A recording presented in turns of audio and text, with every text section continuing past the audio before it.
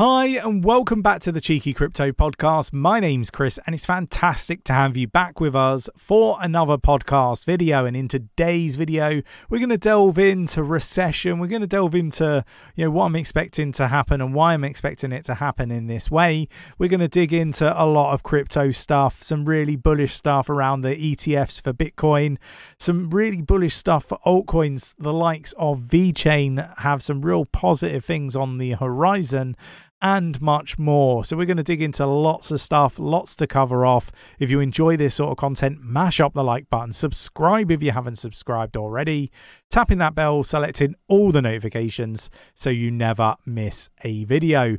Right, let's get down to the desktop.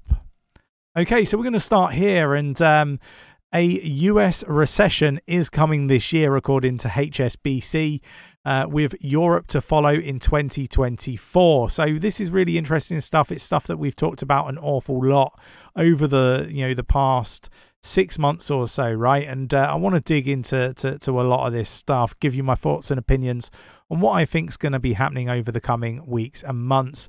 In its mid-year outlook, the British banking giant asset manager said recession warnings are flashing red for many economies.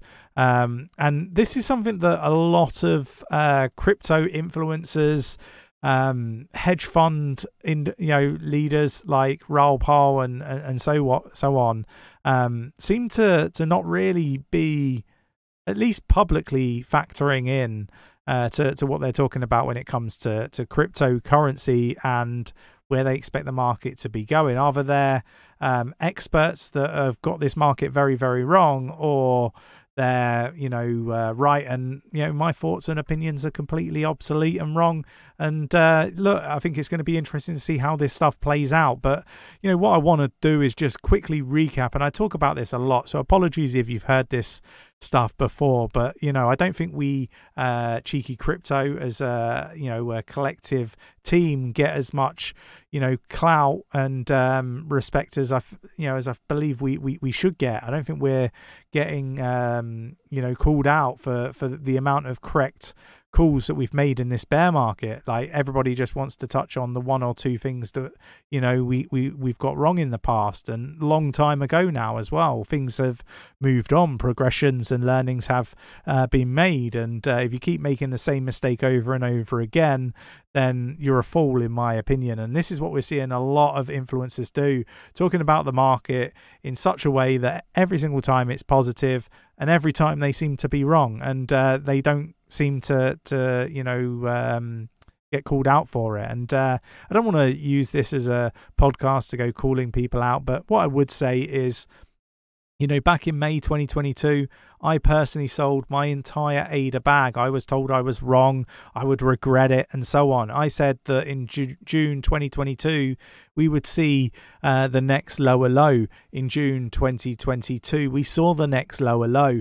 I went on to say that didn't feel like the lowest low and to expect another lower low. Again, I got told I was wrong. I had indicators thrown at me from magical indicators, 7 or 8 of them, to which I said they would become invalidated. November happened, and we got a new lower low. All of those indicators, I believe 8 or so, sometimes others were throwing different indicators at us, they were all invalidated, just like I said they would. We went on in December to say expect bear market rallies throughout 2023. That is what we've seen. We've seen bear market rallies. What I would also say is, in December, January, February, March, April, May, we have been kind of saying to expect more lower lows in June 2023. We've seen new lower lows for a number of different altcoins this month in June 2023. I have also said throughout April and May to when the Fed pauses to expect a bullish market with more bear market rallies. That is what we are seeing now. And when we get the Fed pivot, I expect an almighty crash. And that is the stuff that I expect in this market. What happens in between, is neither here or there. At the moment, I'm expecting the market to react bullishly. But I do think there's going to be short-lived. And why I think it's going to be short-lived is because of things like this. Recession on the horizon. We're seeing inflation, liquidity dry up. We're seeing interest rates on mortgages sky high. People are going to lose their homes, people are going to lose their jobs, and things are going to be very, very bad. We're seeing savings being reduced to zero for many households around the world. We're seeing commercial real estate really struggling, cracks appearing. We're seeing defaults on commercial properties. We're seeing commercial properties being turned into residential properties, through new legislation that's to help these very wealthy people not have to go bankrupt and default on huge amounts of commercial real estate and residential. But that pivot from commercial to residential real estate is going to have a real big impact on price of residential properties. There's going to end up we could end up with a shift in the dynamic of the market, right? And supply and demand changes there, so that could reduce the price and values of homes in different parts of the world. Again, it's going to have a really big impact on anybody that needs to sell their properties in order not to lose their homes and default, basically. So look, there's lots of stuff going on, and I think the people that are being squeezed are the people that perhaps are invested in crypto right now, that have been buying these dips that whales have been selling and so on. So I want us to be mindful of the macro landscape and what to expect. I've kind of been as clear and as concise as I can possibly be. I go through our history of all the things that we've flagged and highlighted. We highlighted FTX before it happened, before the CEO of Binance said anything in in tweets and stuff like that. We flagged it before then. We saved a lot of people a lot of money. We flagged before the FTX collapse that there's a potential short on Solana and FTT, amongst other altcoins associated with Amida Research. We highlighted BlockFi before anybody said anything, and many others. So we've navigated this bear market impeccably. I don't expect that to change. Are we going to be right about absolutely everything? Absolutely not. I want to be really clear on that, but I have been as clear and as concise as I can possibly be, with the goal of supporting as many of you to be successful in this space. So look, that's the best that we can do. It's it's how we see the market. It doesn't always align with others. We're probably going to be aligned to many others right now because we do expect the market to be bullish. And a lot of these people talking about liquidity are talking out of their absolute arseholes, because at the end of the day, the liquidity's drying up. It's not becoming more and more available as people would have you believe. So just be mindful of all of this. Be careful who you're watching. Not suggesting that the likes of Roll Powell are wrong all the time, or wrong in some of the aspects and things that they're covering, but they're very wrong on certain things, in my opinion. So yeah, look, HSBC rolls out cryptocurrency services, if I can get my words out, in Hong Kong, according to reports. Free crypto ETFs listed on the stock exchange of Hong Kong are now reportedly available for trading at Hong Kong's largest bank. So look, we're seeing an awful lot of big things happening in the crypto space that are really positive. Obviously not in the US. I do think that that's going to change. They're going to do a UE. Mark my words, that will happen, right? Another little prediction for you there. But HSBC, the largest bank in Hong Kong, today allows its customers to buy and sell Bitcoin and Ethereum ETFs listed on the Hong Kong exchange. And it's also the first bank in Hong Kong to allow it. The move will expand local users' exposure to cryptocurrency in Hong Kong. This is huge news. We're even seeing the likes of altcoins also being made available. The likes of Bitcoin, Ethereum, stable coins. We've got We got Litecoin, BNB, Matic, ADA, Atom, File, Near, Algo, ICP, XRP, Doge, Doge, Doge, Dot, if I can get my words out, SHIB, Link, XMR, XLM, OKB, LDO, HBAR, VChain, ZVET, QNT, FTM, EOS. So look, why is this stuff important, right? I want to talk about why it's so important, right? Because it really is. If we just take into consideration pensions, right, that stands, at least I believe it, to be around $47.9 trillion worth of pension assets currently, which accounts for 62% of GDP of these economies, right? So Australia, Canada, Japan, Netherlands, Switzerland, UK, and US, for example. So why is this important? Well, pension funds are going to probably start to get exposure to crypto. It's coming. Mark my words, it's coming.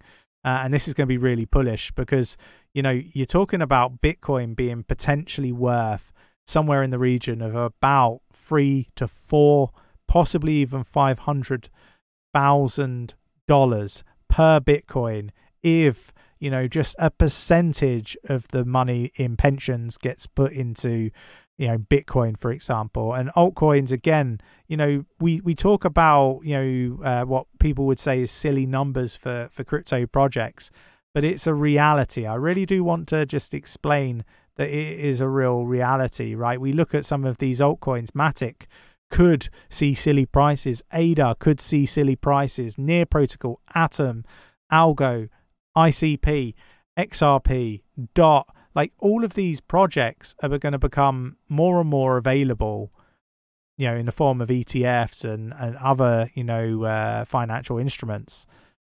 Like these are really positive things and, are really likely to make a big improvement in crypto and, take us to the sort of money that people can't fathom.